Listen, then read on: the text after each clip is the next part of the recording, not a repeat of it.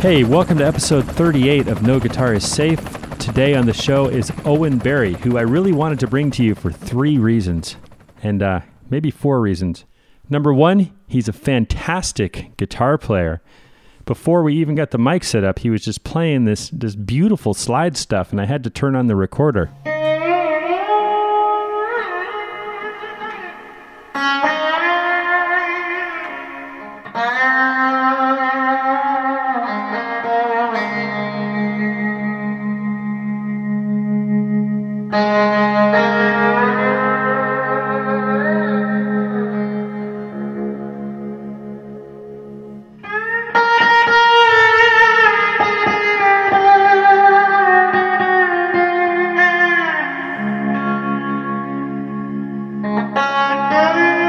That's him playing through his Metropolis head in a Bogner cabinet and his pedal board. The second reason I wanted him on is because Owen is just so great with gear. He builds his own guitars. He brought in 3 guitars, 2 Strats, which are just like basically custom built bumper to bumper by Owen. You know, he's so meticulous. He cares about every little screw, pickup, wire, resistor, everything. He's really into it.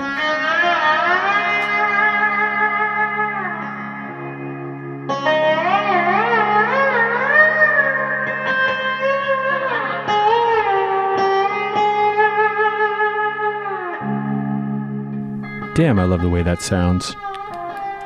Anyhow, the third reason I wanted to bring him in, and maybe you saw him out here on this foray that I'm about to describe to you, but yes, for the last several months or whatever, he's opened several arena shows for The Who.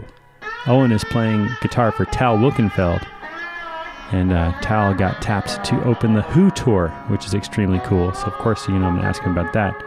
And then there turned into a 4th reason why I wanted him, and I didn't expect this, but the 4th reason is that Owen surprises me and you, I would assume, by bringing in a Dumble.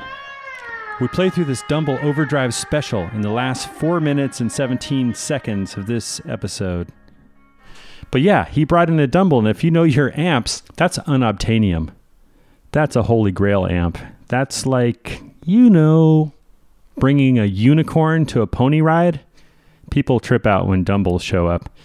I mean, these amps are going for 20, 30, 40, 50 grand, and people like Carlos Santana are scooping them up.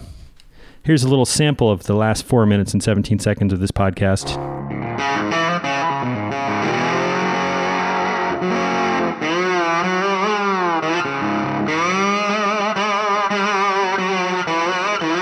Yeah, that's the Dumble. Before we get started, please go to guitarplayer.com/NGIS and extend your subscription or get a full year brand new subscription to Guitar Player Magazine for just $5. That's just for you guys. That's why it's NGIS, as in No Guitar is Safe. Just go to guitarplayer.com/NGIS. I do put up a lot of videos and photos and such from these interviews on the No Guitar is Safe Facebook page, and also on my Twitter, which is @Jude_Gold. And even on Instagram, same thing, Jude_Gold. That's me. Hi, thanks for listening. And I have heard from a bunch of you who have extended your subscription or subscribed up for that $5 special, and I really appreciate it. It helps the podcast.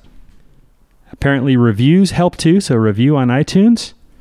And most of all, this podcast is spreading really, really well by word of mouth. I appreciate it every time you guys share a post or you mention it to your friends. Another thing about Owen Barry is he had this great band called Purple Melon. Check this out.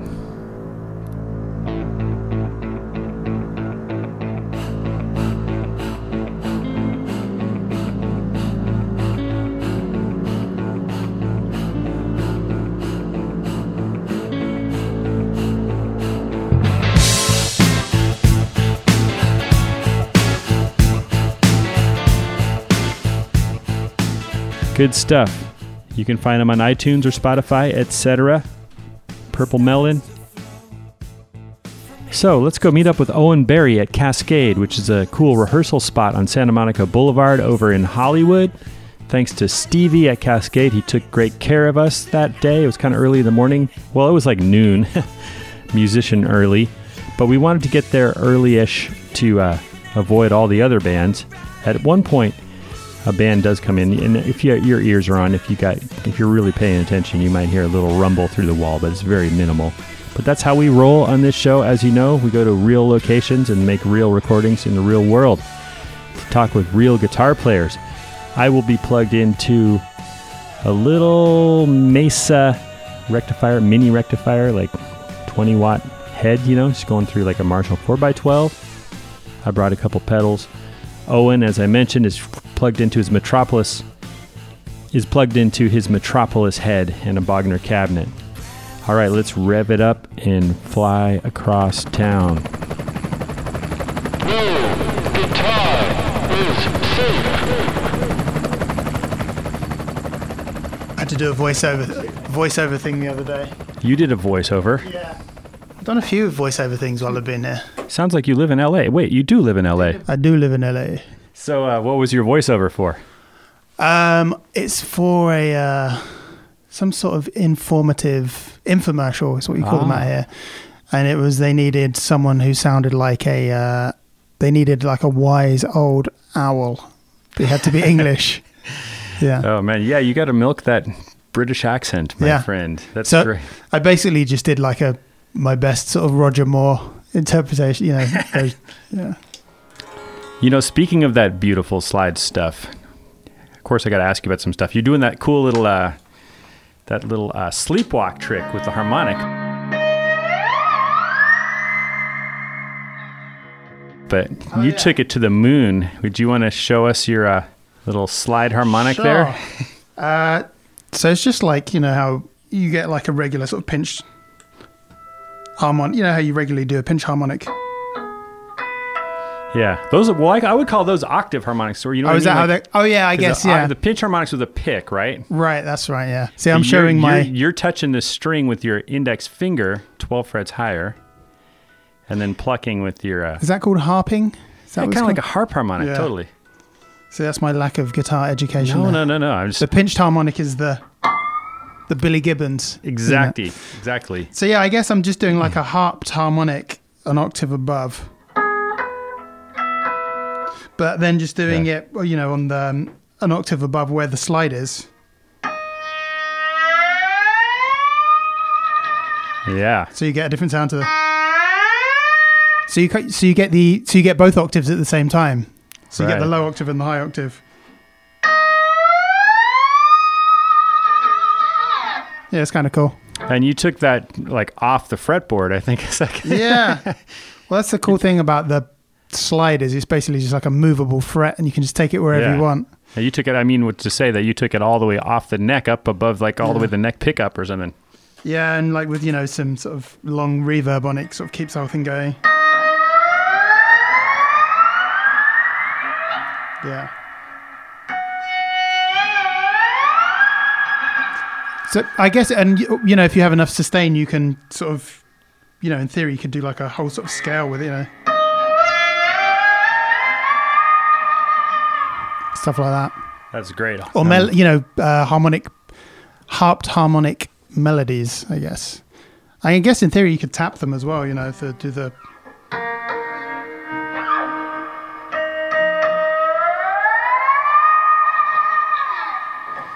It's not something I do a lot of. It's just when I'm, mucking around and just trying to get some interesting sounds out of the guitar. Yeah, man. So, God, speaking of mucking around, that's what I love about your playing. You walk into the room at MI or something, or you just muck around for a second. I'm like, damn, dude's got some tone in his fingers. Seriously. I try. I love your playing. And then, of course, I also wanted to get you on the show because you have been touring with one of my favorite bands of all time, even though there's only 2 original members left, but we'll get to that. Tell me about that kind of like, I would just say Indian sounding piece or Middle Eastern music? Or what inspired that whole direction?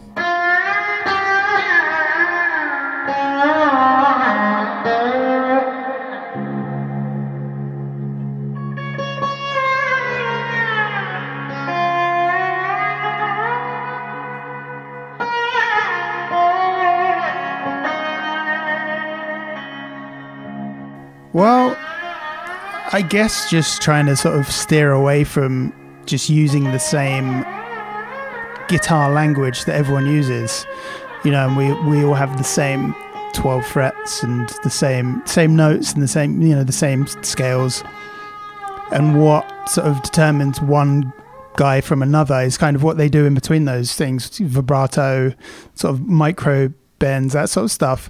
And I guess using the slide kind of takes it even further, where you basically eliminate there even being any frets, so you can sort of go really into those sort of microtonal Indian sort of, you know, melodies and motifs. So I guess it was that.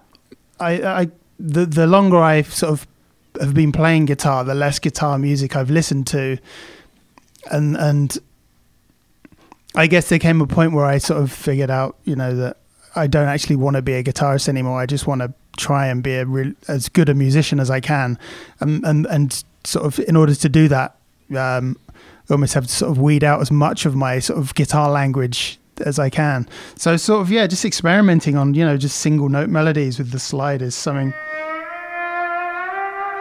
Even just, you know, the purity of just playing, you know, some major scale stuff, and, you know, that's kind of how it's beautiful.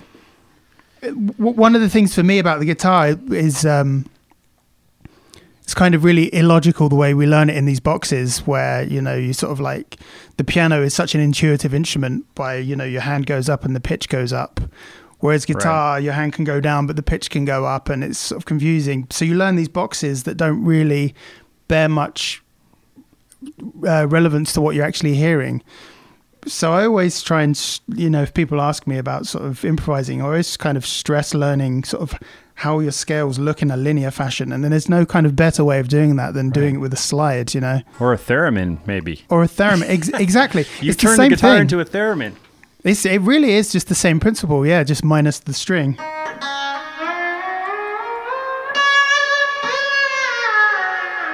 And just try and get the really... Try and get really good accuracy on those intervals. You know, and then that way you're actually physically seeing the intervals right in front of your eyes, and it's a great way to learn. You're seeing the pattern, the whole half. Exactly, yeah. Whole, yeah. Or, you know, whole half. Or changing it. Or your, you know, whatever you're Dorian on. And you have that guitar tuned down to like C sharp major or something. Yeah, so I have this guitar, exactly, C sharp, open C sharp major. And the reason I have this guitar tuned like this, actually, this is my first guitar. I got this when I was 10 years old, and it was built for me by my godfather, who's a really great blues musician in the UK. Oh, yeah? What's his name? Tim Aves. He plays in a band called Wolfpack. My older brother is a great bass player who plays bass in that band, and they just play Howling Wolf covers, just old sort of blues stuff. So he built this for me when I was 10, and it started out life as a Stevie Ray Vaughan Strat.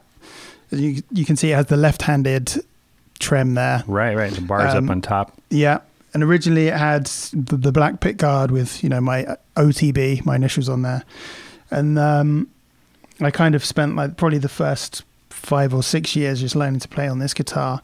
And at one point I had Tommy Shannon, nice, and Chris Layton sign it when I met them in London.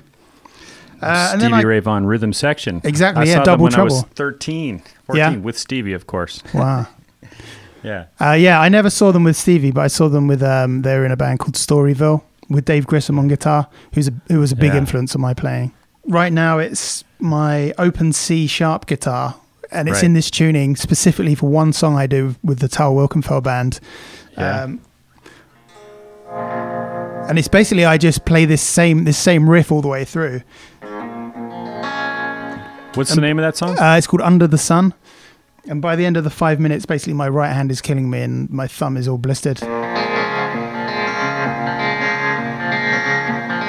So even though it's open C sharp, it would be the song would be an A, I think. Is that an A?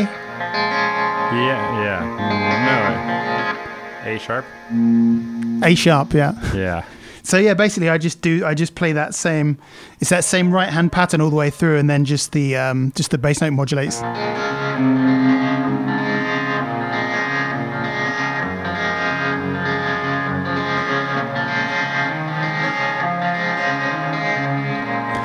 And then there came one point in that song on the album recording. There's some really nice violin, but Indian classical style violin, and she asked me if I could, try throwing some of those sort of licks in there, which I attempted to with the slides, and then it evolved into me having this sort of little solo passage in the middle of the song.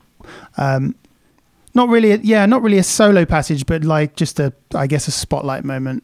And with her, the one thing is always don't make it sound guitar-y. Right. And she really kind of she gives me a lot of direction as to what she doesn't want. And by the end of it, I'm left thinking, well, what am I left with here that I can kind of improvise with? And it's really good because it makes me think in a completely non-guitar way. And that's kind of what really got me into the Indian thing was just trying to just think totally outside of the guitar box. So for that, I would loop the...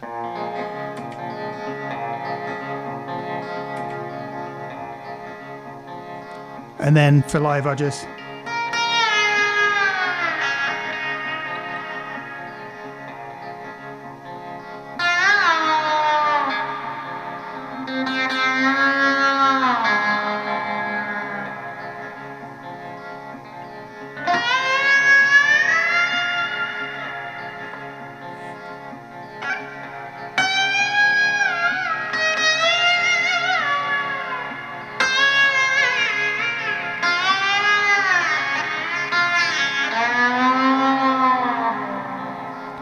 And then, getting into sort of... Hidden springs in the back and stuff. Yeah. So with her, it's a lot more about sort of communication and setting a vibe than it is about showing off any sort of ability or anything like that. And a lot of the time, it's more of a group improv than an individual spotlight moment, if that makes sense. Totally. We'll just all be listening to each other. So sometimes that section will go on for like 10 minutes where we're all just building. She has this amazing drummer from Israel called Tamir Barzilay, who's just... every time I play the gig with him is different. I'll just be playing and I'll turn around and he'll just have some weird, crazy instrument that he's kind of picked up from his travels, and just he's just such an earthy drummer, musician. He's just amazing. Man, that's killer. Yeah. And it's amazing to me to think of you guys opening for The Who in arenas. Right. I want to get to that. But I'm curious, I've known you for several years now, or at least 4 or something like that. I'll never forget walking into that club and seeing Purple Melon, and you guys were so great.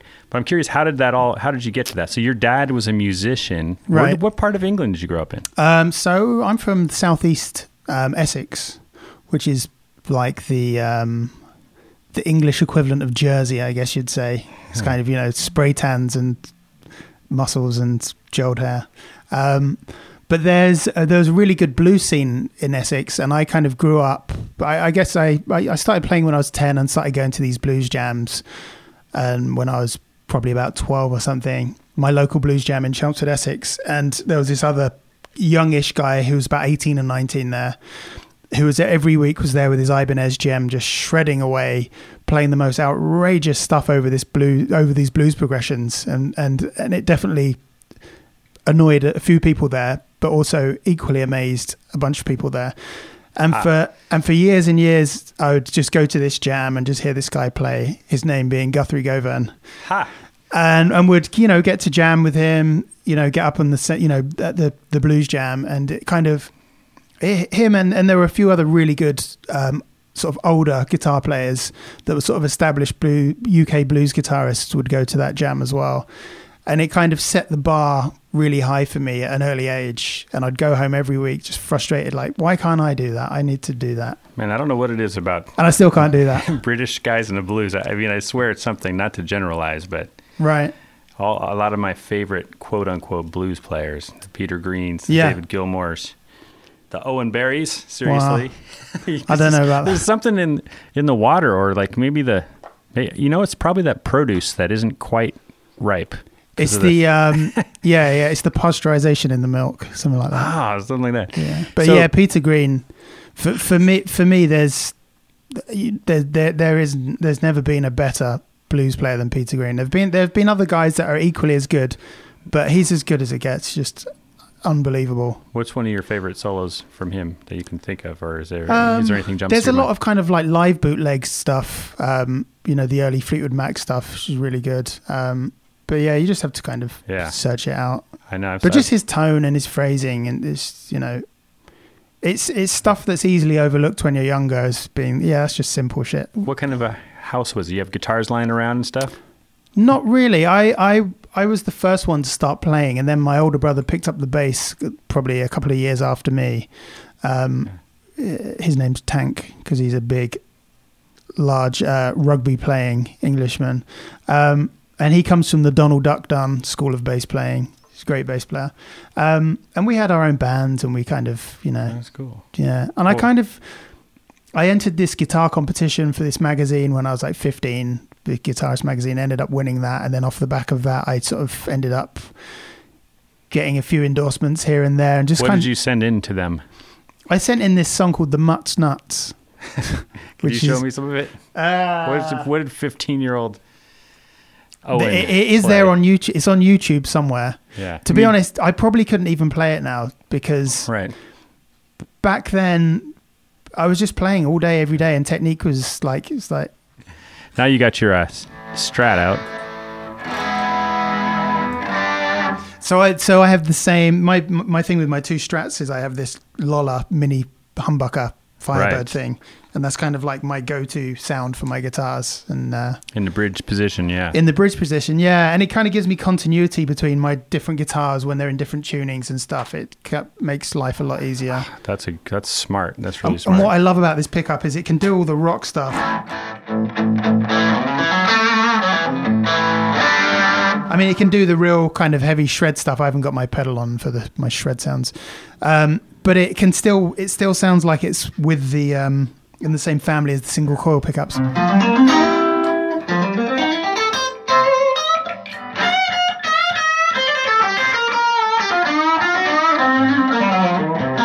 It's not too thick, So anyway, the Mutts Nuts was just kind of like this.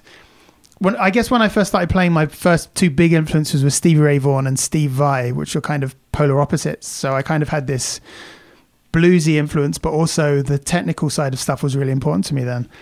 And I figured, well, I have to write something that's kind of Vai Satriani-esque to sort of stand a chance of winning this competition. So I kind of did this sort of like boogie shuffle thing. And the melody was like...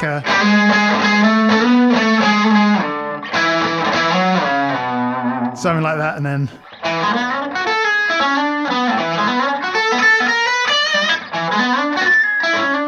I can't remember. Something like that, yeah. Right, that's cool. Yeah, I know there was one lick in it where I was like... I had no idea what that was at the time, but I thought, that sounds kind of cool and different. And obviously, and then later on, I knew no theory of anything I was playing probably till I was mid-20s. And I just played by ear. Did you ever study formally or anything, or...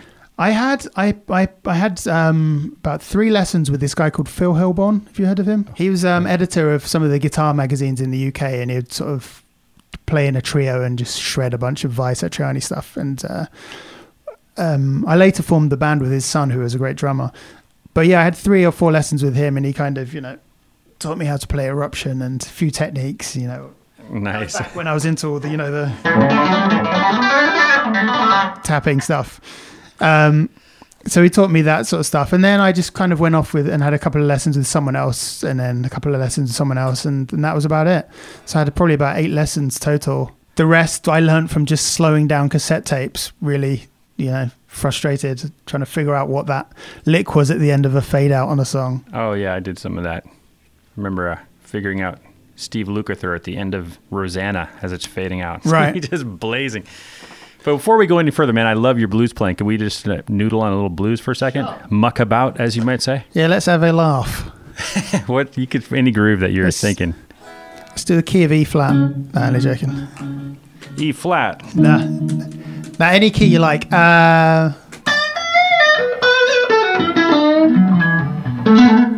Fuck, I just love it, man. It's just a real deal.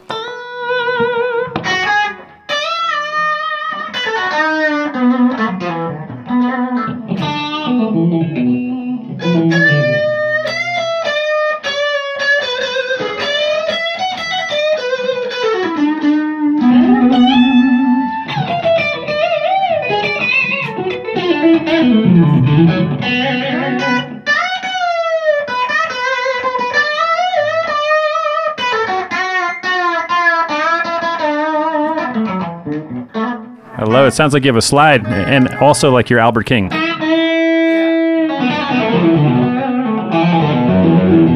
I was big into the Albert King. I still am. I mean, I never listen to any of these guys anymore, but like when I do, I'm always reminded of how amazing they are and how many people just do it really badly. And it's the last thing I try and do is mimic people, but you know, it comes out and everyone's playing. But we're all built on everything that came before. Right. Even Exactly. Jimi Hendrix was built on a bunch of stuff. But yeah, I was a big Albert King fan with all those, you know.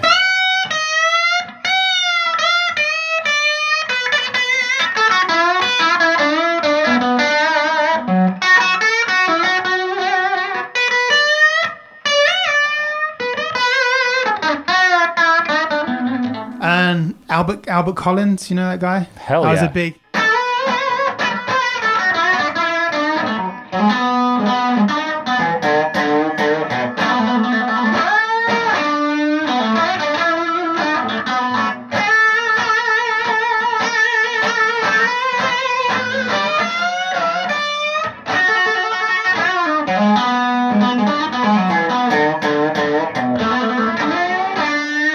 I love it, man. Here, let me play some rhythm for you. What kind of Okay. groove? What kind of groove you want? That's what, for like an Albert Collins thing? anything. Yeah, try now. Just I suppose for an Albert Collins thing, you can sort of do the, you know, the...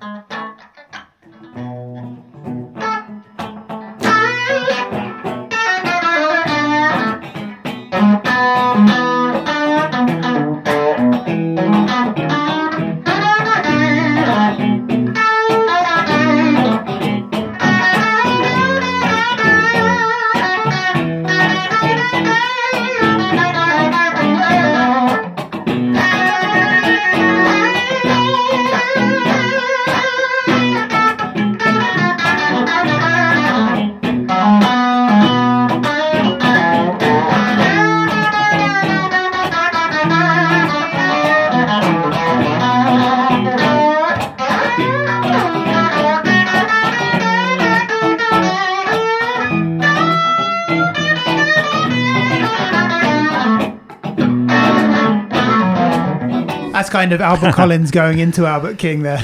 oh man, I love it. It's a real tone you got there. What's this head you're using? It's like a plexi, but it ain't. It's like it's like the best sounding plexi you've ever heard in your life, but with all the kind of functions and options that usually make amps sound awful.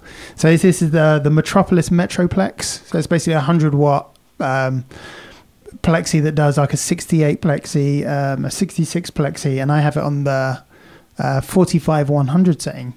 So it has master volume, all the switching things, but I just love That's it. great. To be honest, it had so many switching options, but I just set it and forget it and just do everything else from my board. But the core Right. sound, I love. Where's that made?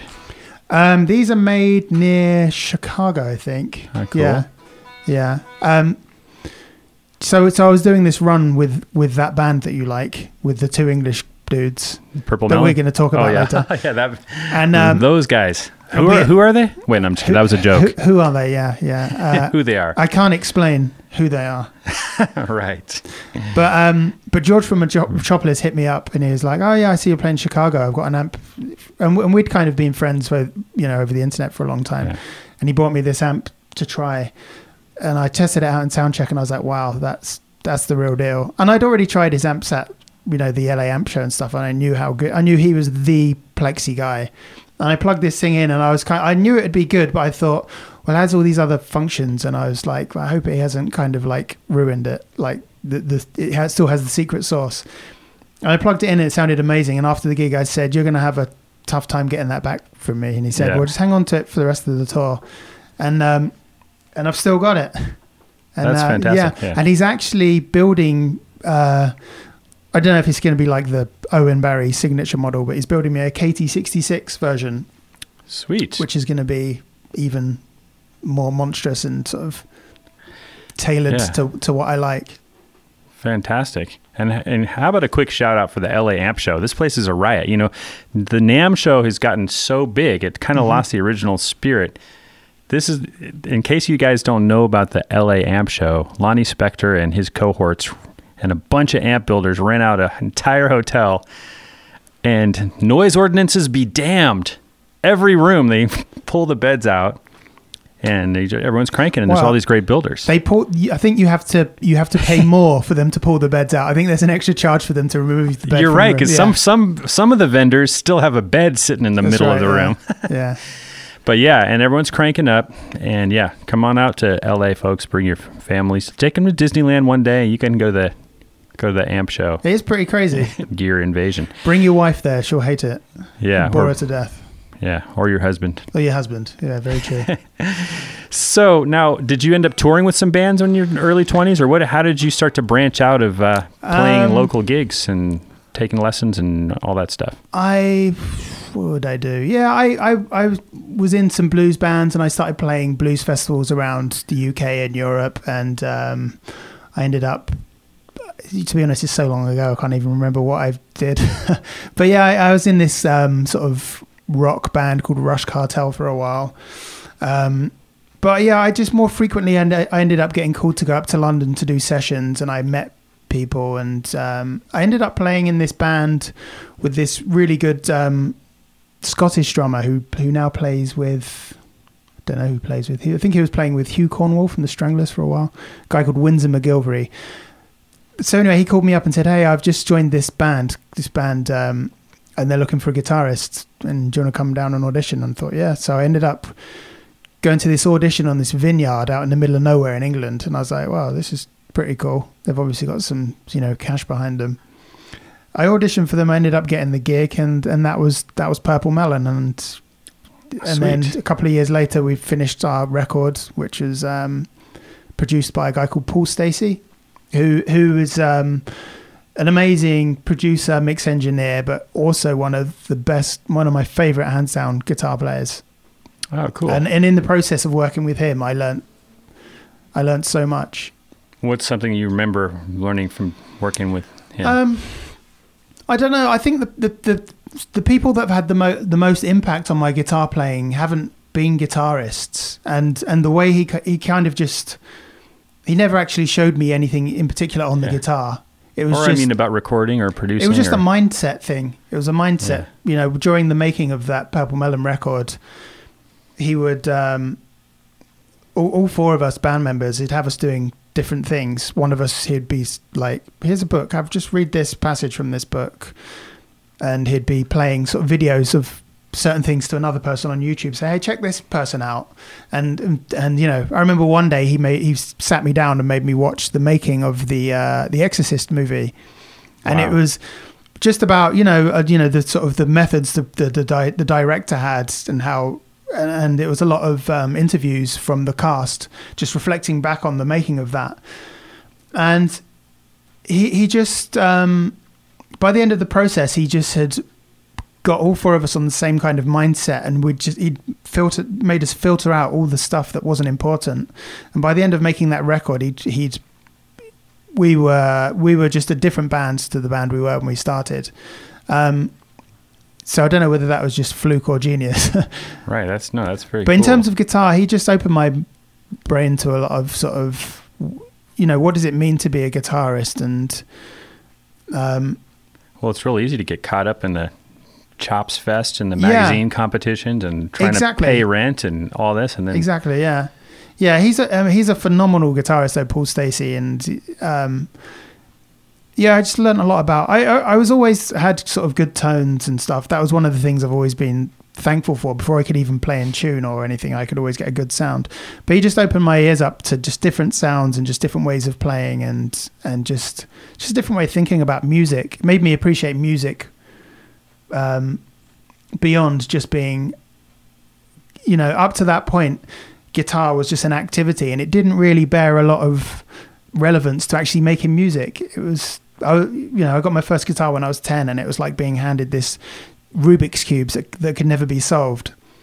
It was like a puzzle. And then many years down the line, I was like, I can actually make music with this, and I can contribute, and I can actually communicate and have conversations with people. And a lot of that is lost on guitarists because it's just an activity where you just regurgitate guitar music rather than,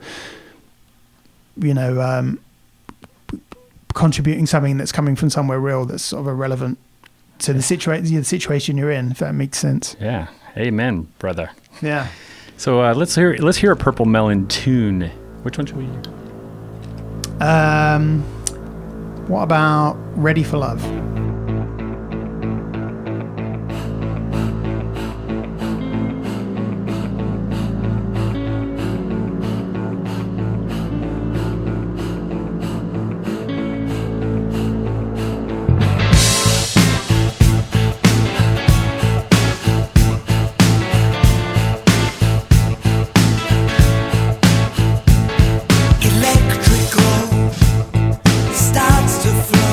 Dude, I was just listening to those today, and the album still just sounds so great. When did that come out?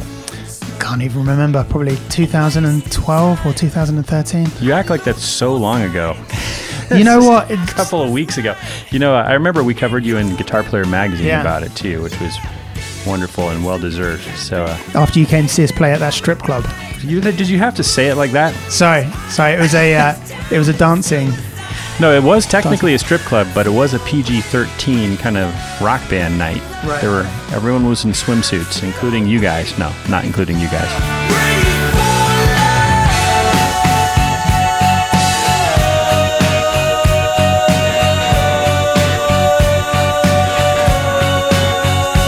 It was funny acoustics in there because there were so many mirrors, but you still sounded amazing. We were so loud. We were such a loud band. It was ridiculous. Well, and then you add all those reflective surfaces. No pun intended. And it's really, there's a lot of highs in there, but it's... When we moved out here, we were all just like 412 cabs, 100-watt heads, and just like loud. But yeah. Oh, no, it sounded so great. And the album sounds so great. What are you using on this song? How did you record it? I think I was using...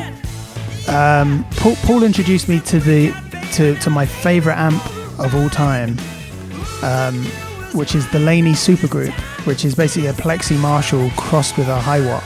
It's sort of like the bastardized sort of child of those two. And I think I used that into an old Marshall 410 cab, and I just used one of his old tellies he had. Paul's studio is ridiculous. He has just so much stuff. I don't think I used any of my gear on the record. But that's cool. The riff for that I was just kind of mucking around with this sort of shape, and it was just one of those things where I was like, okay, well, I'll just take this shape and then I'll just put one finger up and one finger down. And then I'll just do that again. And then I'll just take it back to the major and then to the minor.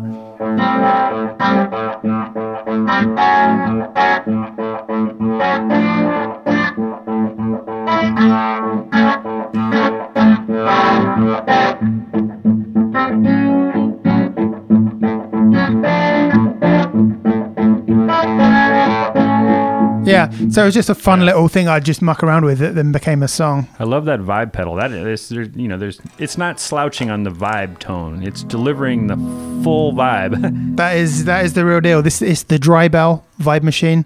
It's made in Croatia. It's the only pedal they make. It's great. Yeah, it's really.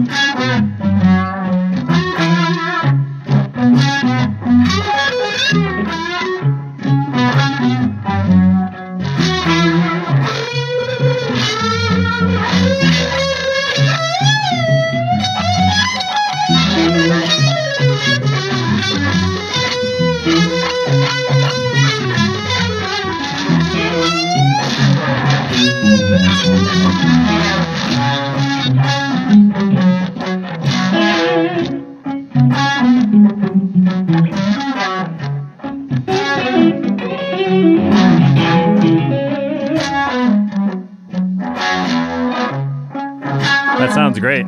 Yeah. I've been trying to find the right vibe that would really fit. Some of them are either too strong or they're too wimpy. Right. That one sounds really juicy, but I know it's probably just your fingers that are over the top. What I love about this one is it's small, but it has all the low end. Yeah. But sometimes I use it just for I use it on the other setting. You know, if I'm in a session and they want sort of I'll use it on the vibrato session setting.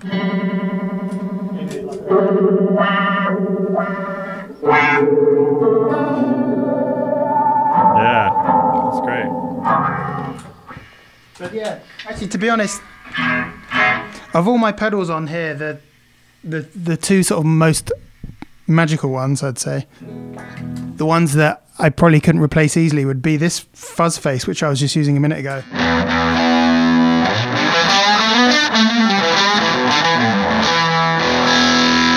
Which is a fuzz face I bought from this eBay seller who had a bunch of Eric Johnson's old fuzzes, and Eric had given him, I guess, the ones he wasn't using, and he'd basically reverse engineered his favorite ones of the bunch, and sent me a few to try, and I just ended up hanging on to the one that I like the most, and this is it. And I've rehoused it several times and gradually made it in a smaller and smaller box.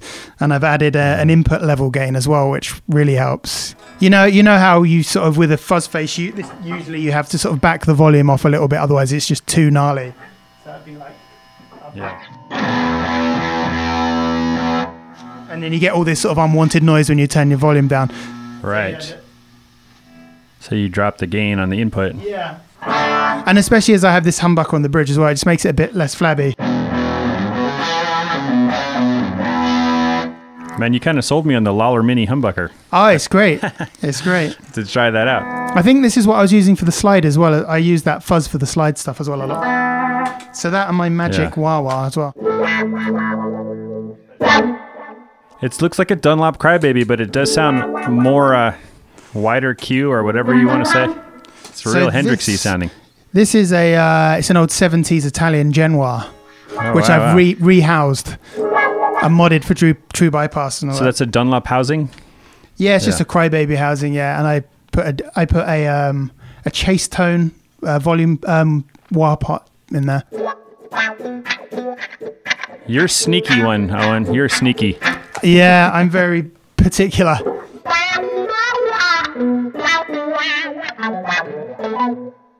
It's good for the Stevie Ray, you know.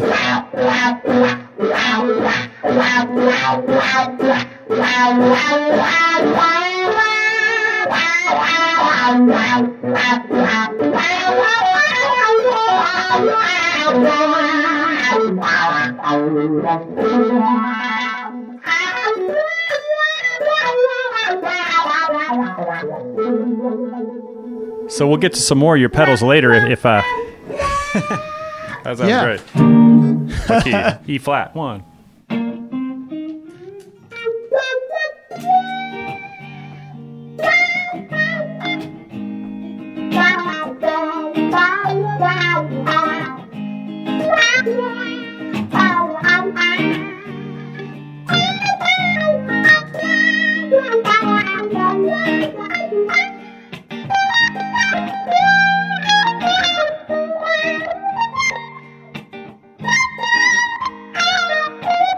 It also has that kind of Clapton-y sort of vibe to it, this wah as well.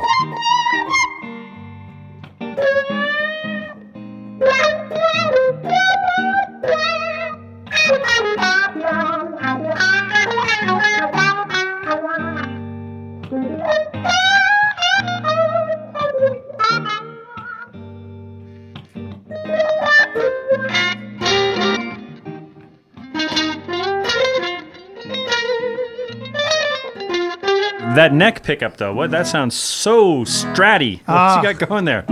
So these are Klein pickups made in Texas. They're my favorite Strat pickups. They're so good.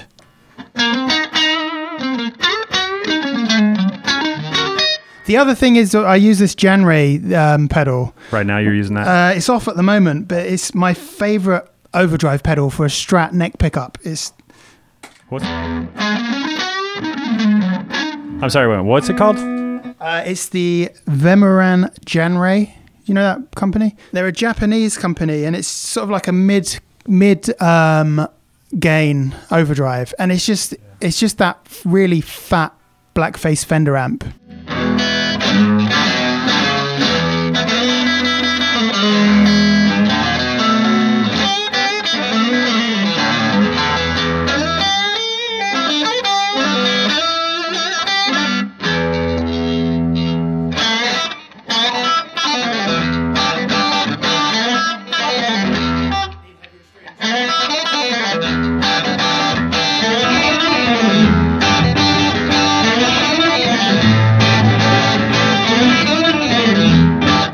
This was me when I was 16, just doing that.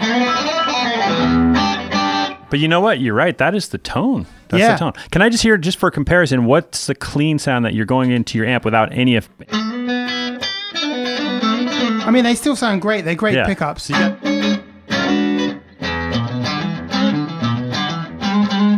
that's a neck pickup.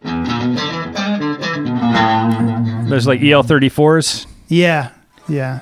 So anyway, so let's go. Tell me, what was it like? Your band comes out to L.A., Hollyweird of all places. You're from England. That's got to be a little bit of culture shock to live here. Well, Tamir, who I was talking about, the drummer, Israeli drummer earlier on, he knows I'm half German, so he's always said that like he never sort of says that he believes I'm English anyway. He's like, you're so German.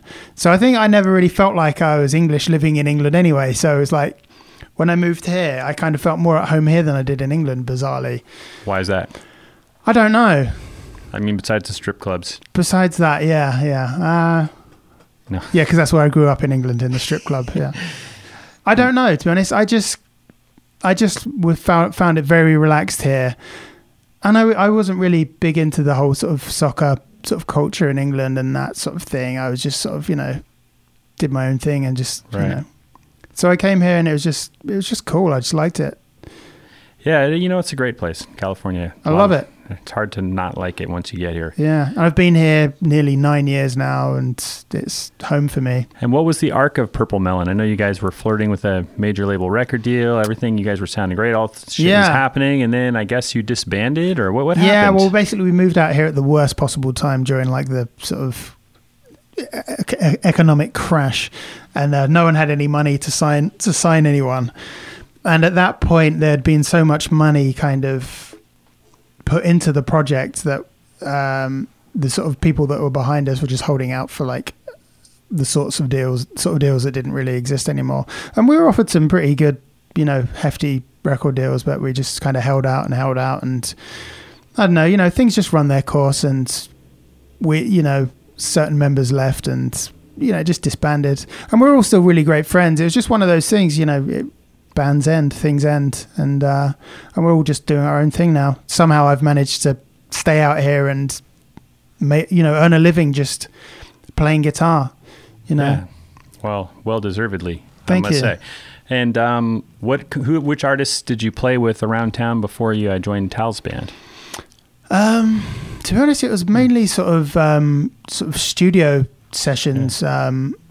I was touring with this band called The Ceremonies that were on Capitol Records for a while. I did a couple of US tours with them. Didn't you go to Australia and stuff? And I went for Aerosmith or some big Van Halen? You see, I'd forgotten even all about that. I just remember the second. It's bizarre because I'm always just thinking forward about the next gig, the next session, the next thing. And it's like, as soon as I've done the thing, I just kind of... I should really have like a CV of my work that I've done, but I just forget it. Yeah, I went to Australia and with this band called Illumination Road and opened up for Aerosmith and Van Halen, which was pretty cool. So that must have been a rather large stage. Yeah. The stadium was about 80,000 people. It rained continuously the whole week leading up to the gig, so gradually the stage got moved further and further forward in the arena, and I think when it came to it, we only ended up playing to about 4,000 people or something pathetic like that. You mean a lot of people didn't show up for the festival, or it was just early in the day? Both. But to be fair, there wasn't a big crowd. I mean, we weren't that early in the day, but there wasn't like a big crowd even for the headliners. It was just torrential rain. Yeah, that's hardcore. But it was cool. Yeah, just kind of odds and ends, just like, you know, I've done a few sort of TV commercial sessions, played on a few albums here and there. I did a spot of teaching at Musicians Institute for a while. I do happen to recall that. which I bizarrely, I'd never done any teaching before, and I bizarrely found it really enjoyable. Like, I had no idea that I'd enjoy helping people. You know, it was really, I learned actually a lot about myself doing that. It was really cool. But yeah, I still go there now and do open counseling. And to be honest, that's great. All the information about guitar, it's all on the internet and it's all out there. So most of my open counselings, there's no point me trying to show those. You know, half those guys there can shred their asses off way better than I can. I just kind of just try and talk about my real sort of world experience. Also, I mean, isn't there something lacking though when someone's learning from a video that doesn't react back? You hear a great tone, great guitar player in your room. That's very true. Yeah. You may not realize the impact you have when you play a few licks for a student who learned off YouTube. It's bizarre because I always think like no matter what level you progress at, you always see yourself at zero. Does that make sense? Like, so like you always take it for granted that, well, everyone can do what I do, sort of thing. Well, that's the beautiful part. Yeah. Otherwise it would get boring. Yeah. I've spoken to a lot of people that are just like have the same opinion as me, that everyone's rubbish, including myself. Everyone's rubbish, and it's just frustrating that there's not more people that are just like better. That just like, I don't know. I'm not sure I follow because to me everyone's great. There's all these great players everywhere. Maybe I'm just a grumpy old man. I don't know. Well, you know, I mean, finding that place, the magic between the rubbish and the treasure, it keeps you going. I guess everyone's rubbish, including myself, but people have there are definitely magic moments that they have, for sure. Well, there's just always this eternal opportunity to rise from the rubbish, to rise out of that rubbish bin, as you guys would say, out of the what do they call it? Rubbish lorries? What do they call it? I don't know. I've lived here so long. It's not garbage truck, is it? It's rubbish. Man, I played so many towns in England. I must have played like 25 different cities. I always have a blast out there. Now, you covered. Is there anything more about Purple Melon? I mean, I could do another Purple Melon riff, which was quite cool. I love all those riffs, man. Sure. You pick and choose. Go be my guest. So I'll do one of the open G riffs. Oh, so now you're busting out that telly over in the corner. You win the prize, by the way. As far as showing up at a location, you brought 3 guitars. No other guest has brought 3 to this interview. Just in session mode, aren't I? I can't afford my own cartage, so I'm just just used to lugging all my own gear everywhere I go. So this is my most recent guitar that I built. I build my own guitars, by the way, just because it works out cheaper. Well, not just because it works out cheaper. It works out you just end up with exactly what you want, or for me anyway.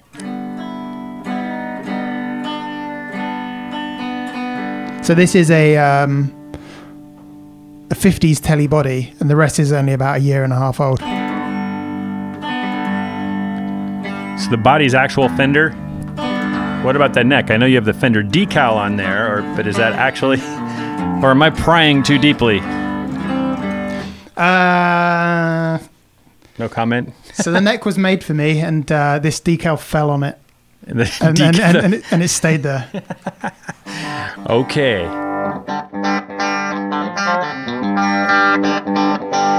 So yeah, we one of the songs on our album is this song called Princess Peach, which is kind of a southern rock inspired song, and I just came up with this riff. Well, there are a couple of riffs in it actually.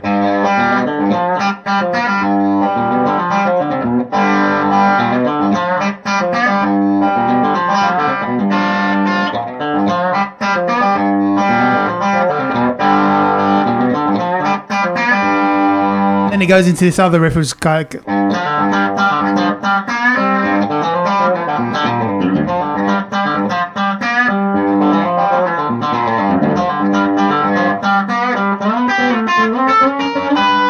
Obviously, it's been a few years since I've played these songs. Oh, it sounds great, man. They were always that one. We'd both play in unison. Tom and I. Tom being the other guitarist and lead singer in Purple Melon.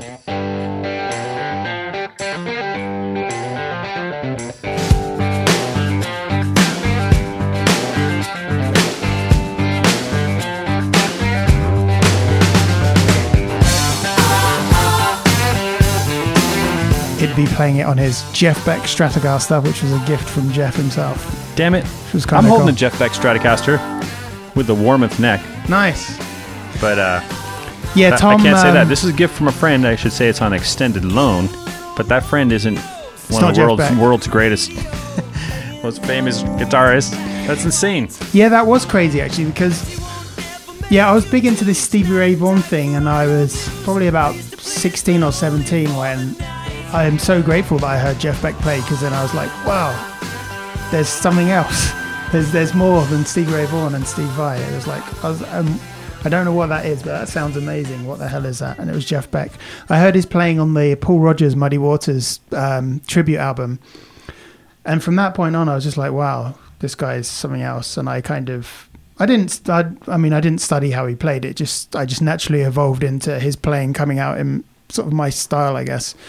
And I'd been a massive fan of his for years, and then I joined this band Purple Melon, and it turns out that Tom, the lead singer, his dad was best friends with Jeff Beck, and I ended up hanging out with him a couple of times, and he came to Purple Melon shows and stuff, and sort of. You guys all know each other out there in England. We do, yeah. It's a very small island, so that was really cool, yeah. That's why he had this prototype sort of serial number 7 Jeff Beck Strat that he played. That's killer. But it was a lot of fun. Playing those riffs in the unison. It was a really fun band, the Purple Melon thing, and the songs were really enjoyable to play. And totally, I loved them, and you had the great background vocals and harmonies, and there's a big sort of Queen influence there as well. One-stop shopping, I swear, everything. It's funny though, because it's so far removed from anything I do now, and it took me a while to get any other sort of work as well, because I was kind of anyone who knew me was like, I'm wearing those sort of bell-bottom flared pants, trousers, and I'm playing like this old 60s SG into a vintage Marshall, and then so I wouldn't really get any gigs, and gradually, work sort of picked up. I'd sort of start getting called for different sessions, and they're like, oh, you can do that. Oh, you can play some sort of Americana and country stuff and blues and rock and that sort of stuff. So that you can. Now, how did Tal find out about you? How did you end up playing in Tal Wilkenfeld's band? So that's a good question. The short answer is that I was recommended to her by Jeff Beck and, Tim LaFay? An amazing bass player, plays with Wayne Krantz. Could you back up a second? Sure. You were recommended by who was the first guy? Jeff Beck. Jeff Beck. Well, that's what she tells me. That's crazy. So yeah, Jeff Beck and Tim LaFay. And that was kind of cool. I'd met. How did Jeff Beck? Had he seen your band play before? Well, yeah, Jeff had come to see Purple Melon because he was friends with Tom, the lead singer's dad. Right. And I'd hung out with Jeff a couple of times, and then he came to a couple of our shows, and he'd seen me play, I guess. And he came up to me. I remember he came up to me after the first time he saw me play, and he was looking at my pedal board, and he was like, "Oh, that's a lot of stuff there." And I was like, "Do you enjoy the gig?" And he was like, "Yeah, it was good. Too many notes. But if you've got it, flaunt it." That's what he said. I was like, "Oh, cool." Interesting. Cool. I may have played a few extra notes that night just because Jeff was there, I guess. And then I guess a few years later, Tal had asked him, I'm looking for a guitar player, and he remembered me from then and just recommended me. And Tim LaFay had also recommended me as well. So I get this phone call from her. She's like, "Hey, I'd already met her before, but she didn't remember me, I don't think." She said, "Hey, I'm getting together with this drummer at Swing House just for a jam today. Tim LaFay recommended me. I'm looking for a guitarist. I wondered if you want to jam." I was like, "Yeah, well, this is cool, definitely." It's like, Jeff Beck's my hero. I'd love to go and sort of jam with her. It'd be awesome. So I turn up at Swing House, and I walk in there with my, my Laney head and my Strat. I open the door, and there's this sort of big drum kit, and behind it is Vinnie Colaiuta. And then there's Tal, and I'm like, okay, so I guess I'm playing Jeff Beck today. Holy shit! I guess I'm standing in Jeff's shoes, and but you know what? It was Vinny in the Tal band? I know obviously he played with Jeff Beck a bunch. Yeah, the first run of shows I did with Tal was with Vinny on drums, and we'd jam a lot at his, just for fun in between while she was looking for drummers, or even when she was writing stuff for the album, we'd just get together and jam. So that was kind of cool for me. Are you on the album or I don't know what the album is like. The album's coming out in next year sometime, and it's very different from anything she's known for. It's kind of sort of singer-songwriter rock stuff, and she plays a lot of guitar on the record. It's definitely not a jazz fusion thing, but yeah, that was cool. And you know what, it was one of the most, you'd think it would be nerve-wracking, but it was one of the most laid back and fun jamming. Just walking into that room and playing with Vinny Colaiuta and Tal Wilkenfeld? Yeah. Bizarrely you'd think, oh yeah, you'd just be nervous to even play anything. But I felt so relaxed with them, and it was so comfortable playing with them. And when I went home to my wife and she was like, oh yeah, how did it go? What was it like? I just said it was so much fun. And the only kind of analogy I could think of it was just like three kids just playing in a sandpit, just chucking, just having fun. What were you guys playing? We were just jamming on stuff, and there were no kind of limits or any kind of, I didn't feel any pressure to have to play anyway. Spontaneous jams? It was just all in the moment. Yeah, just spontaneous jams, and it was just fun, and it was just like an open channel of communication between the three of us, and I was like, wow, this is amazing. Well, I mean, it's so cool that the Who would have this kind of music open. I'm not completely familiar with what Tal does on a 45-minute set, but how did they end up hiring you guys to do this big tour? Well, firstly, it's very different. It's not a jazz fusion thing whatsoever, and any, like I said earlier, any solos are kind of like a group sort of thing. It's very kind of. But even the thing you showed us way earlier with the little loop, right. It's kind of hard to picture that on an arena stage opening for the Who. I mean, it's beautiful to picture that opening for the Who. No, it works really well. Some of the songs are more kind of upbeat. It works really well. But so I guess she knew Pete through Jeff, or just through being one of the best bass players in the world. I guess you just know people. Yeah, her reputation precedes her work. Yeah. I mean, her phone book is just ridiculous. And I guess he was just curious to hear what she was up to, so she sent him a few of the tracks from the record, which isn't out yet, and he loved it. And then the next thing we knew, we were on the road with them for that's great a few months. So tell me about your first gig opening for the Who. Where was it? What was soundcheck like? Gosh, I think it may have been in Detroit. Probably an arena or something? Oh yeah, they were all arenas, and they were all kind of 10 to 20 sort of thousand arenas. I think it was maybe Detroit was the first show, and yeah, it was great. The whole crew were really nice. The band were really nice, and I remember seeing the guys from the Who soundcheck. They do like a VIP early soundcheck, and I knew they were going to be great, but it was beyond my expectations how on it they were. They were sounding so good. Pete Townshend's guitar sound was just crazy. Yeah, he's just got that thing, And I saw them when I was 13 again that same year. It was a big year for me. Right. And they didn't have Keith Moon, but they had three of them. And now they're, I was kind of skeptical because there's only two of them left. But I saw this video of them in Hyde Park. I was on the plane. It was one of the options. Right. And it was really emotional to see all those songs. They sounded incredible in front of like 80,000 people at a free concert in London or something. Or totally. Maybe it wasn't free. I don't know.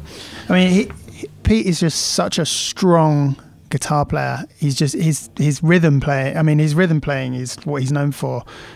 But he's just so strong. He's I mean, when you see them play, he's like the conductor, like Zach the drummer is like everyone's just following Pete. He's just so the. Dude, I know. Sometimes I play that same riff at soundcheck just to.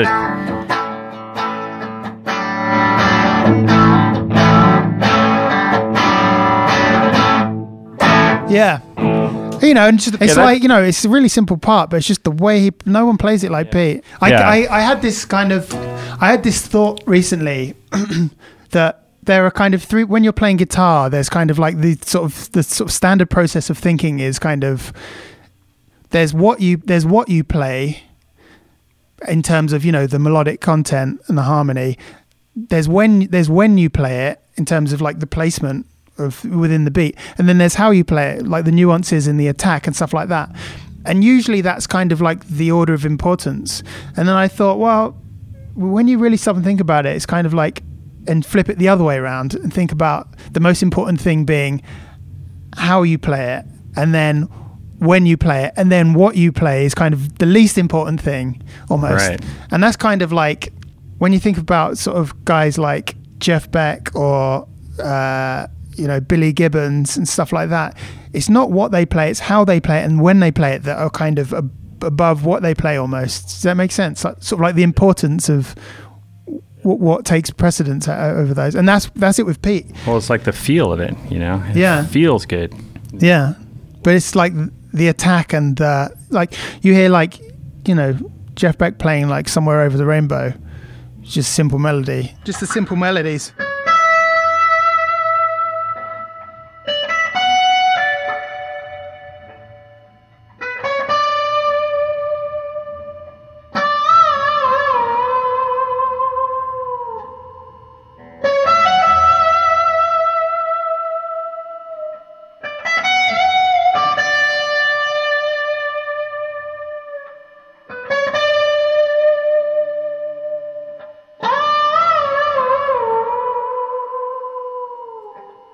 Bravo.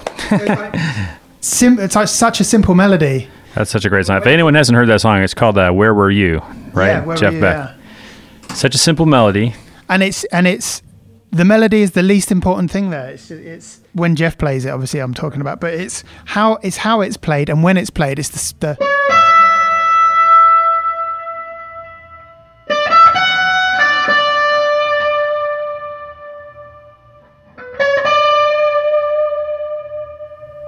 It's like about the space and the attacking the notes in the right way and playing the spaces. Yeah. So you just run clean? Are you running through an effects loop at all, or are you just running straight into the front? I just run everything into the front. Yeah. Yeah. And what's your verb there for that? So that is the Mr. Black Supermoon reverb, which I love. It's like all of these pedals on my board are like my go-to pedals that have just evolved into these are the ones I have to have on my board. But the Mr. Black Supermoon is so good. So it's going into a completely dry. But it does, you can do like you can get a reasonable sort of amp.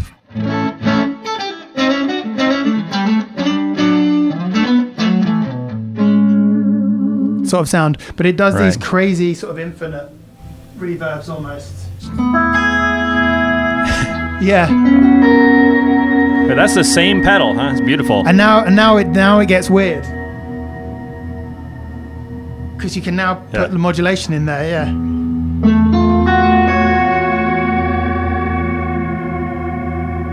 That's not the tremolo. That's all just in the reverb.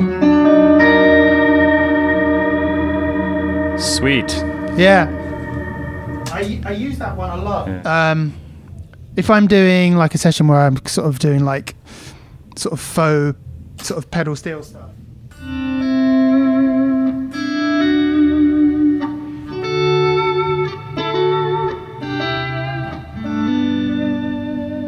It's nice for that sort of stuff, Actually, I'll change to the telly for this. Good. On a day like today, if I just want like just a spring reverb, I'll just use the Strymon.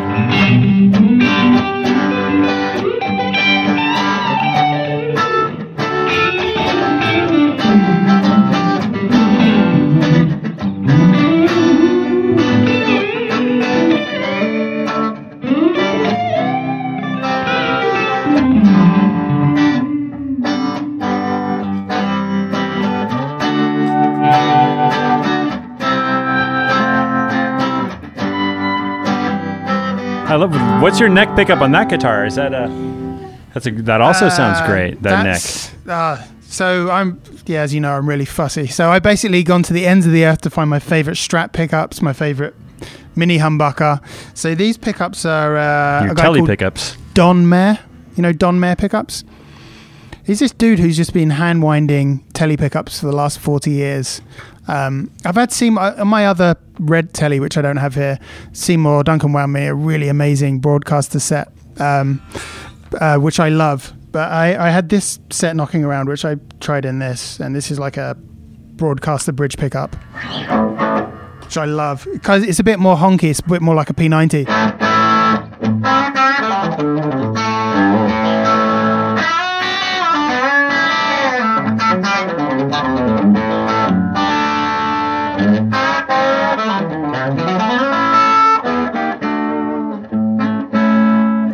But yeah, the neck pickup's great because it's kind of it's kind of stratty.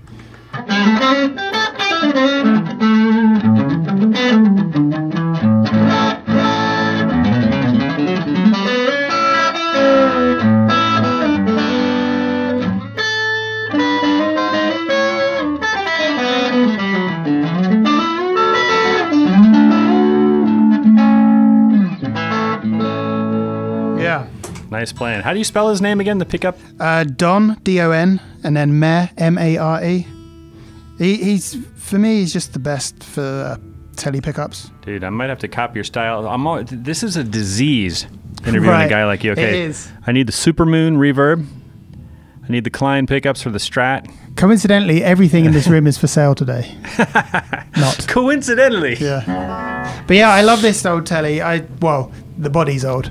But right. Yeah, I just love mucking around with those funny old country bends. Oh yeah, you did a great job.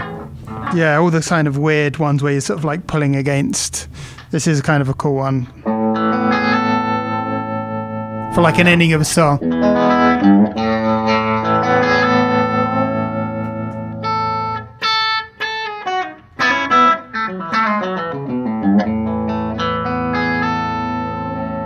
So wait, you're obviously in the... That's a cool one as well. That's like right. Show us those two. So the first one is just starts with the open A. Then you're playing the E on the D string. Your first finger. Then you got. So you're basically holding this sort of chord like a E major without Yeah, exactly. Yeah. Over A. And then you're sliding the pinky up. And then after that, you're bending the 9 up to the 3. Does that sound right? See, I learned that at MI. Shut up. Interesting that you're bending the string down towards the floor. I would have thought you would, because you're bending the third string. Right. I don't think I could do it the other way. Right. Oh, maybe. Because then I see. I think it just is easier to clamp down on the other shapes. And then there's the classic Jerry O'Donoghue one, which is even harder. Yeah, I've seen that one, but I've never attempted it. So the hard thing about like a triple axle. Yeah, that's like you're kind of bending down with this. So you're taking the first finger, then bending the G string at the 4th fret. Yeah. So you're bending it down towards the floor. So it's touching the B string. And then you're catching the B string with the same finger. That's it, yeah. But that's almost the easy part. Then you're adding this other bullshit. So you're going to start off with this sort of sus. So you're in the key. This is the key of E.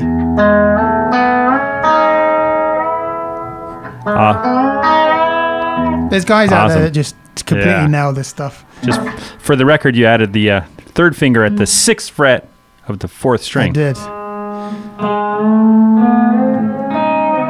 It's a lot harder with the floating trem, too, because the floating tremolo. And then with the open E as well.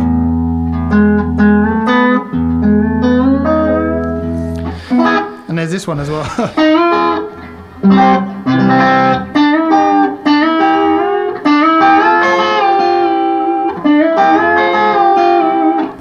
I love that stuff. I call that style of playing, this is the term that I've come up with, boneless chicken picking. Right. I like that. It's all bendy. You know what? For me, For me, licks generally kind of tend to cheese me out, and everyone's guilty of playing licks. But I think I tend to find the only time that licks don't cheese me out is country licks. Right. Good point, especially with a great tone. Why is that? Well, country licks don't cheese me out. But yeah, to be honest, I rarely use those in a session. I'll use these sort of double stop ones. Stuff, but you know. Now, are you using the Vertex Boost? I'm using the Vertex Boost, yeah. Because I noticed that, I know you're not going through that little HOSA cable coming out of your volume pedal. Very true. It's probably acting as an expression pedal to controlling the volume. Exactly. So, and here's the thing is my pedal board sounded great, just, you know, going straight through and plugged into the amp. There was a bit of signal loss and a bit of high-end loss. And then I put the Vertex Boost on my board, and all of a sudden it felt like I was plugged back into the amp again. So and that's turned on in the bypass mode. So I just have it on my board and I just have it turned off the whole time. Yeah, I've heard a lot of similar good stories about it. And but yeah, the cool thing is I don't always use a volume pedal, but when I do use a volume pedal, I like to have it after my overdrives but before my delays, like a lot of people do. Right. So basically I just leave this here in that point in the chain, and I can virtually insert my volume pedal and by plugging in. We wouldn't have time for you to explain every pedal. No. But would you mind just listing real quickly all your pedals, starting with, looks like an Ernie Ball volume pedal, and then you got the, of course, the modded wah-wah pedal you mentioned. You have the modded fuzz pedal. Well, here's the thing, is all of these pedals would be pointless unless I had really good power and switching, which is supplied by my good friend Daniel at GigRig in gigrig.com, thegigrig.com in England. And he makes this thing called the G2, which is like the best sort of big all singing, dancing switcher, yeah. But I really love their power supply stuff. It's a modular thing, and you can expand it to exactly what you want, and it's really quiet. And I use their virtual batteries on my fuzzes and my wah pedals. So yeah, so anyway, the signal chain, I go into this old 70s Gen wah, then into the Polytune Mini, and then from that I go into the GigRig Quartermaster. So what's cool about this is I can use it as a regular true bypass looper, or I can use it I can program it so I can just flip-flop from one to another. So I just have one sound to another. So I don't have to turn one off and then one on. I can just... And you have 4 buttons. Each one of those goes through a few different pedals maybe. Yeah, so button 1 is going to my fuzz face. Well, sorry, button 1 is going to my vibe. Button 1 is going to my vibe.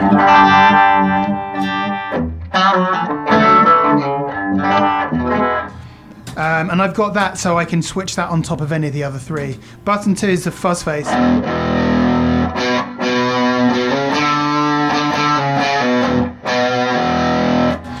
Button 3 is going to it's like a plexi style pedal.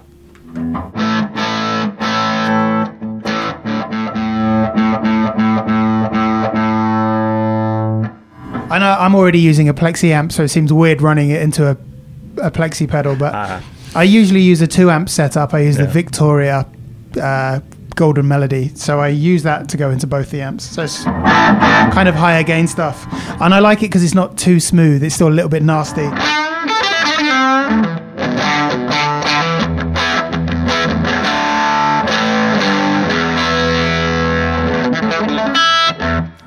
Then the next one is the next loop. I go into this Rock Repaired amp Klon, which is a Klon clone, which I really like. Nice. I have that in a loop with the Jan Ray. If you don't, this is, for me, it's the best. It's the only one that sounds like a real Klon.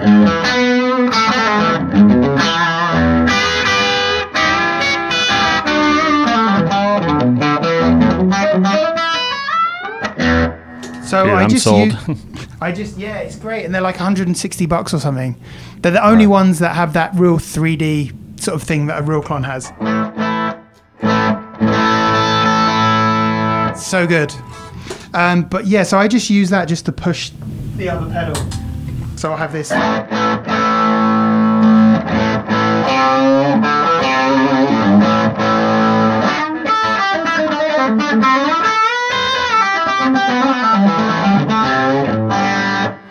And then from there into the Vertex boost into the Vertex chorus. Sometimes I have the Boss VB2 there as well. I don't use this one a lot. Sometimes I'll just use it for sort of organ-y sort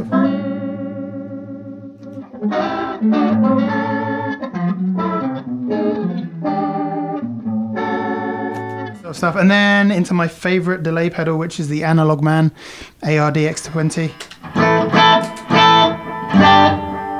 I love this pedal. There's so many great delay pedals. Why is this one special? It just doesn't get in the way, and it's just so kind of warm sounding. It's very like sort of a tape echo almost.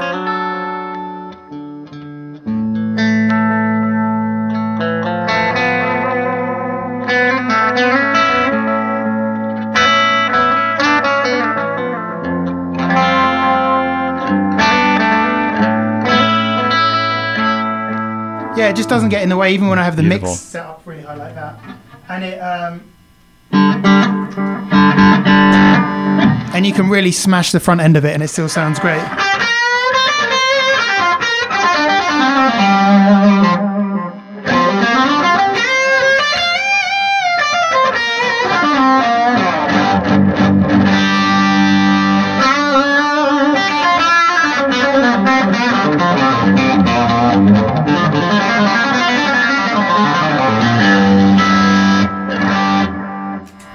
So you can cane the front end and it's still good.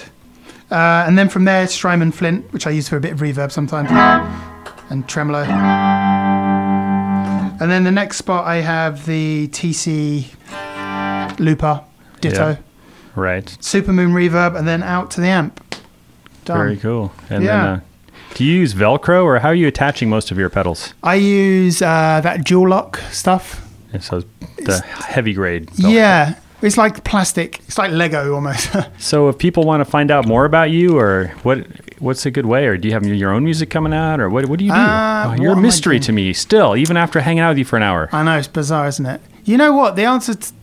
It's strange because it's like, guitar is just, something I do from time to... it's what I do for a living, but it's not like kind of... And I really enjoy playing. But when I'm not working, I never play guitar. Like, hardly ever. And it's just... I'm just I have a feeling you're building some guitars or doing some stuff. You know what I do have? I have, Exotic. They're making some really good guitars, and they're building me one at the moment, which I'm really excited about. So I build my own guitars, and I'm really particular about them. And about 6 months ago, I picked up one of their new guitars they're making, and I was like, wow, this feels like really familiar, like one of mine. And then I got to talking with them, and now they're in the process of building me one. They're kind of like vintage Strat style ones. You wouldn't be the first guest I've been fortunate enough to have on here that, Alan Hines uses them. Dean all about it.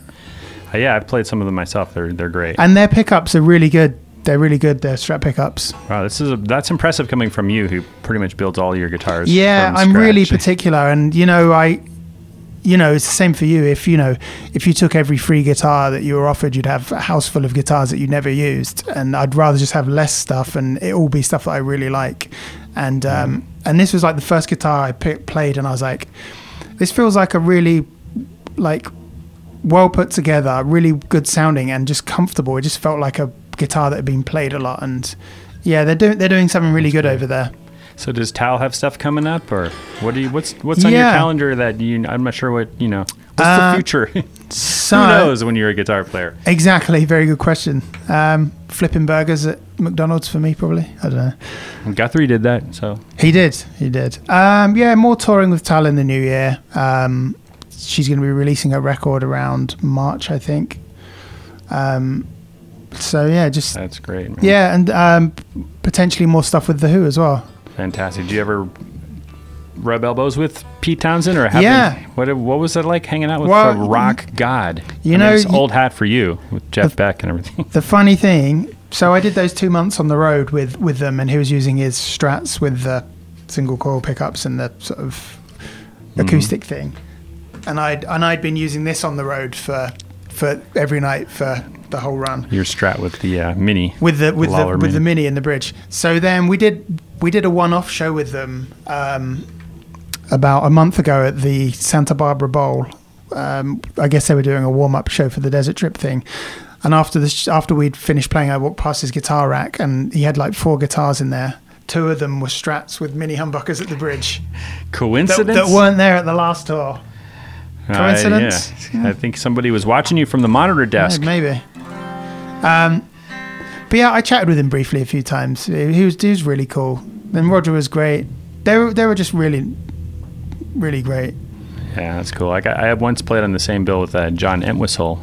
Oh, wow. I got to meet him. I think I was more thrilled to meet him than he was to meet me, but it was still a very nice moment. Right. Or maybe he couldn't really hear what I was saying. I'm not Yeah. I don't know. I think maybe just too many people came up to him that day. It's funny when you meet people. A lot of the times, the people for me personally, that I kind of geek out most about aren't guitar players. They'll be sort of like drummers or oh yeah. Do you know what I mean? Oh dude, if I ever met Joe Montana, that's right. He's Yeah. not even a musician. Yeah, exactly. Or to me, like amazing stand-up comedians like that, they're like aliens to me. Like, yeah. How do you do that? It's because, and I guess it's because anything that you see or hear on this instrument, in a way you can quantify. Even if you can't do it, you can quantify it. Like, right. Alan Holdsworth is like, just blows your mind, but you're like, okay, I can quantify like what's going on there, even though I can't do it. But if you meet someone who's just like, like Roger Federer or something, who's just, and he's just like, I suck at tennis and I have no idea how they do that, or a great artist, exactly. or an amazing chef or something like that. Well, man, thank you so much for hanging out Cheers. and playing. It's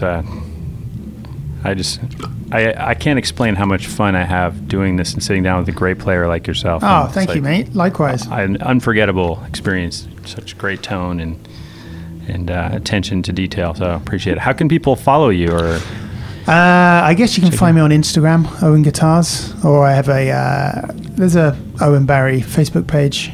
Cool. You can find me on there. But yeah, thanks so much for having me on here. Awesome. It's a real honor because, the other guys you have on here are legit.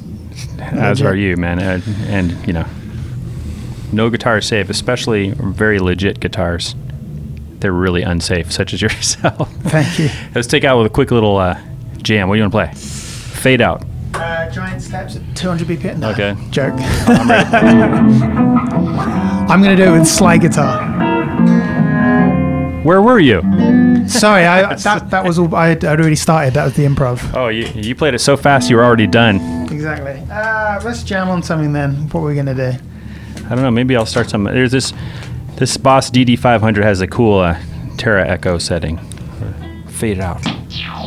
Cool, I'm down for that.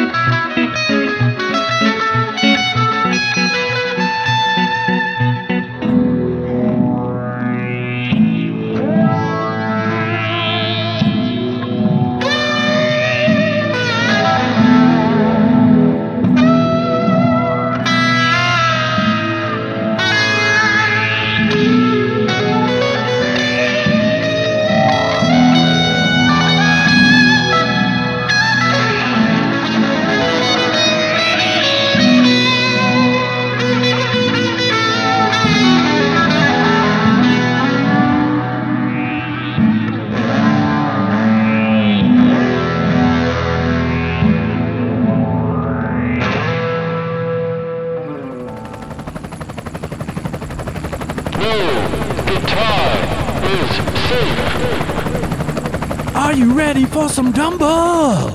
Okay, sorry about that, but it is football season.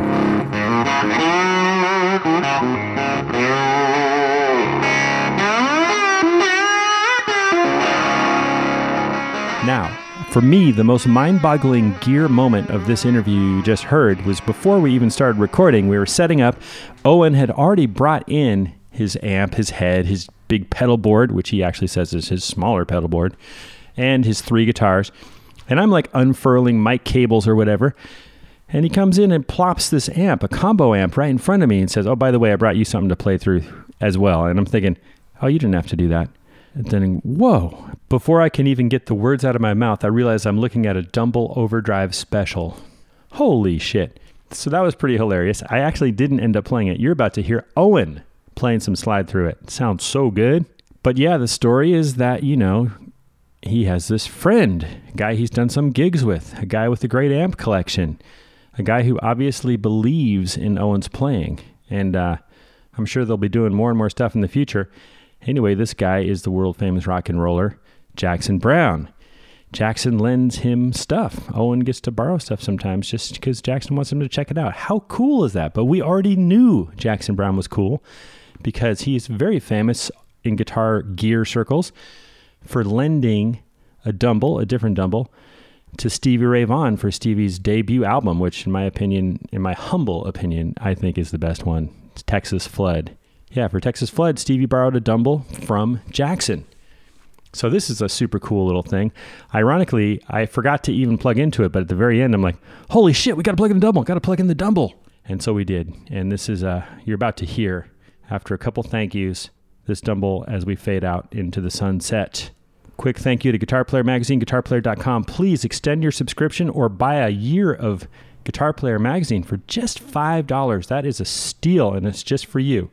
Head to guitarplayer.com/NGIS, as in no guitar is safe. I'll put pictures of this gear up and all this other stuff, videos. Thanks to Zoom for the H6 recorder.